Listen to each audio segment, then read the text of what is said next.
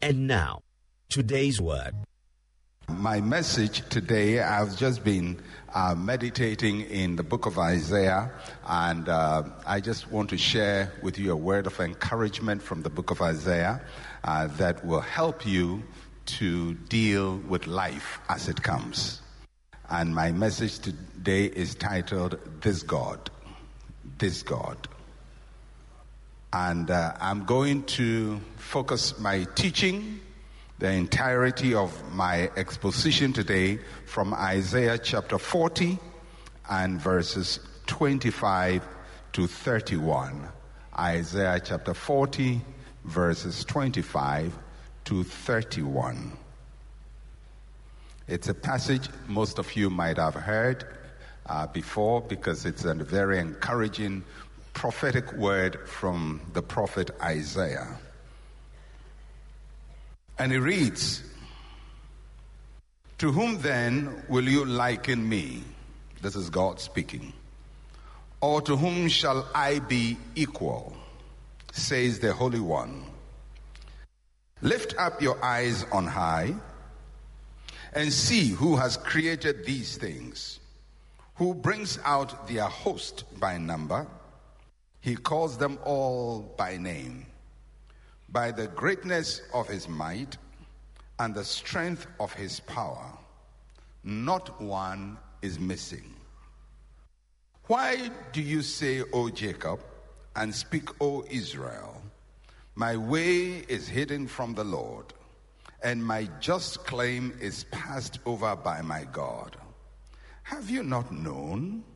Have you not heard that the everlasting God, the Lord, the creator of the ends of the earth, neither faints nor is weary?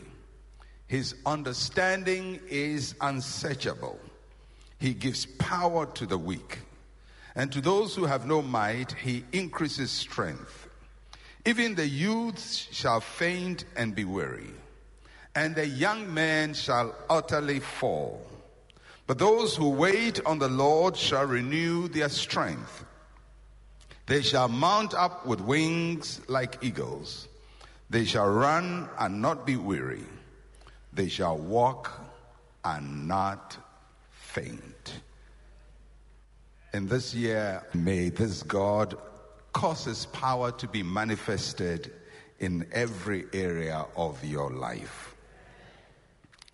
Isaiah chapters 40 to chapter 66 is often called the New Testament section of the book.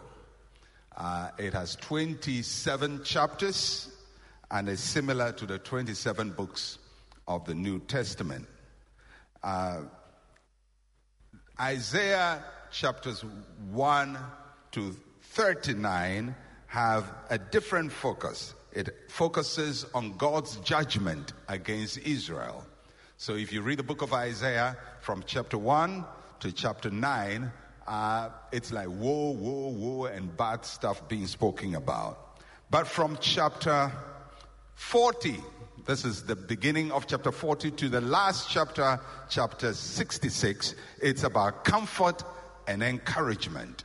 And the reason why Isaiah from chapter 40 to chapter 66 is called the New Testament of the Bible is not because it is in the New Testament, but because in it you see all the major prophecies about the coming Messiah from chapter 40 onwards. Chapter 40, which we are dealing with, but we are not reading, from verse 3, it talks about the voice of one crying in the wilderness. That is the beginning of the ministry of John the Baptist. Obviously, John the Baptist quoted this as his ministry. And then chapter 53, we hear about the coming Messiah and what he is going to do, and so on and so forth. So from Isaiah 40 to chapter 66, there are words of encouragement there. But 1 to 39 is not too encouraging. And interestingly, the book of Isaiah is 66 chapters, almost like the 66 books of the Bible. And the first one, 1 to 39, is like the first books of the Old Testament. And then the latter part is called the New Testament section. So it looks as if the book of Isaiah itself is divided into Old and New. So we are in the new part of Isaiah, and that's where chapter 40 occurs. And Isaiah wrote this amazing prophecy, or was given this amazing prophecy 150 years before the people it was addressed to will need it. Because he's talking about the remnant of Israel and the comfort for them. And that happened 150 years ahead of time. So this prophecy of Isaiah, even in the time it was given, was 150 years ahead of time. So it's a very powerful prophecy. The passage that we have chosen is very powerful in many respects because it talks about God in very extraordinary ways. And there are 5 important things that we're going to note about God and the implication of those 5 important things to us as believers. So let's look at the 5 important things we note about God. First, the first thing we note about the passage is that God has no equal. God has no equal. In verse 25, he says, "To whom then will you liken me, or to whom shall I be equal, says the Holy One." God has no equal. No other gods, no other idol is close in any way to God. When God says he has no equal, he is saying that in the context of the other gods of the other nations that existed in the time of Isaiah. And he says he has no equal and cannot be compared to any one of them. God states boldly that he is in a class all by himself. God is in a class all by himself. There is none besides him. There is none before him. There is none behind him. There is none like him. I touched on this when I was teaching on the subject of angels, and I said that Satan is not the opposite of God. If Satan has an opposite, it will be an angel, maybe like Michael or some other angel, but definitely not God, because Satan is not a creator. He is a creation. He's created by God. God is in a class all by himself. And when we express faith in him, it is not a faith that is counterbalanced by another force. There is no force in the entire universe that is equal to or approximate to God. He is in a class all by himself. He is the original originator.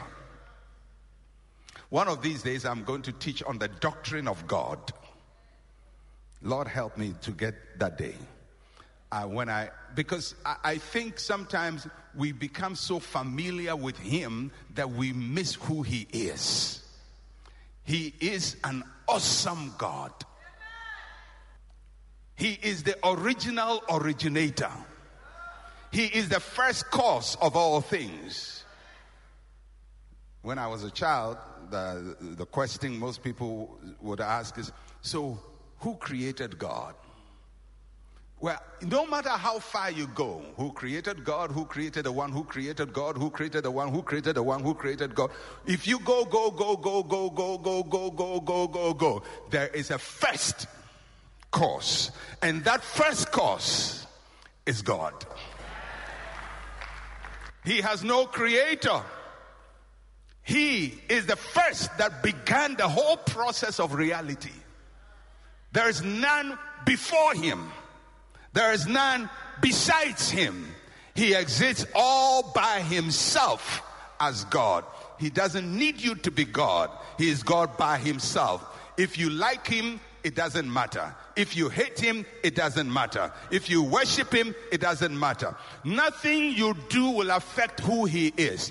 If you don't worship him, he's still God. If you say, I don't recognize you, he's still God. If you insult him, he's still God. He is God without your help. He's God without anybody's effort. You know, many times we think, when we worship him, then he will be God. No. If you decide we won't worship you forever, he's still God. Because before there was anything called anything, he was God. He lives in a class all by himself. This is our God. He has no equal. He is the first God. He is unique in all his ways. His ways are like none other. We cannot look at the ways of other gods and equate them to the ways of God. You know, sometimes you read, sometimes and you hear people say, you know, people don't fear God because they can swear on the Bible, but if they went to swear at a river god, they will be afraid. A river god? You are comparing that little thing to God Almighty? Let me tell you, the river gods and the tree gods and the things you call gods, whose rivers have dried up, in the hierarchy of the forces in the supernatural world, they are at the lowest level. They are not thrones. They are not dominions. They are not principalities. They are not even powers. That thing you go and crack egg to. In the hierarchy of the spiritual world, they are nothing. And you compare that to Jehovah, the original originator. Do you know this God who created all things, including that God? He is God. He doesn't need a temple to be God.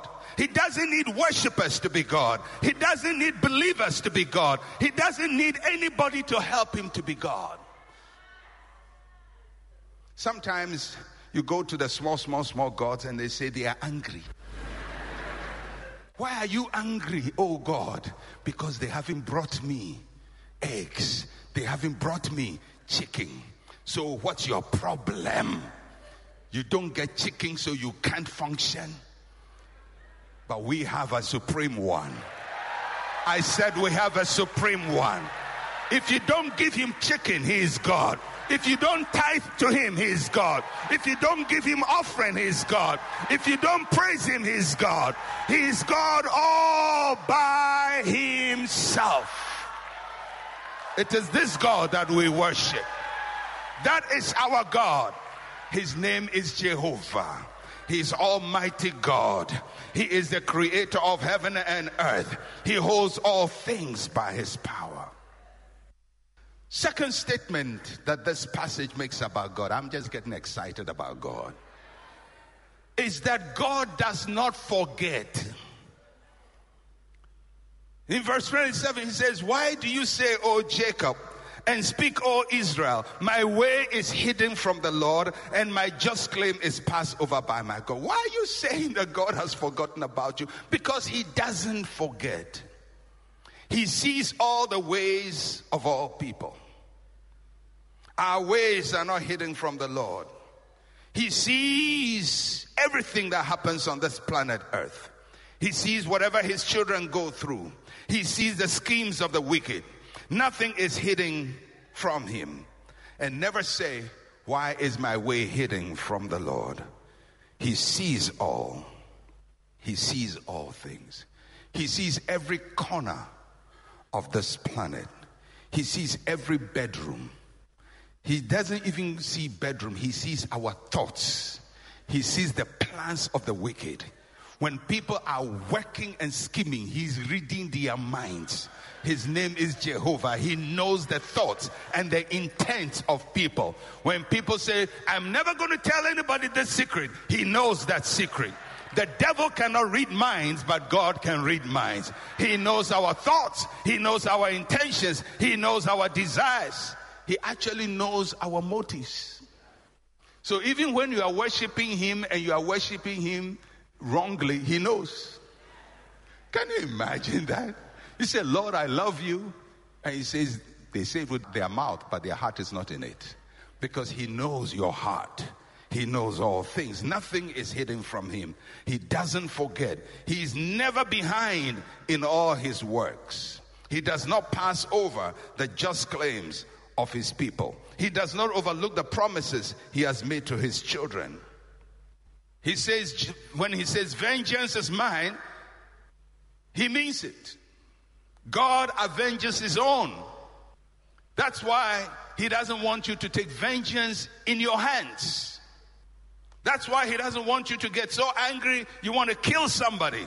Because if there is killing to be done, leave it to him. You don't even need to tell him to do it. God knows how to avenge his own. He knows how to fight for his own. He knows how to deliver his own. He knows how to go to battle on behalf of his own. He's God all by himself, and he doesn't forget. There is no prayer you have prayed that God has forgotten. Even the prayer you prayed when you were 5 years old. Oh, the gentle Jesus, please help me get a shoe. He knows it. There is no prayer you have prayed that God has forgotten about it. There is no promise he has given that he has forgotten about. We have served a God who never forgets. He never deletes information that he knows. He may not reckon it against you, but he will not delete it. He knows all things. He knows all things in the past. He knows all things in the present. And guess what? He knows all things in the future. This God, somebody has said, is too good.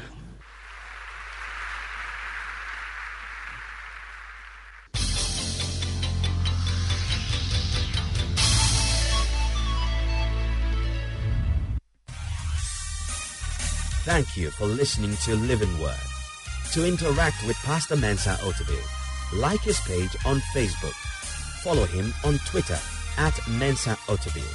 Email otabil@centralgospel.com or call +233 302 688 000.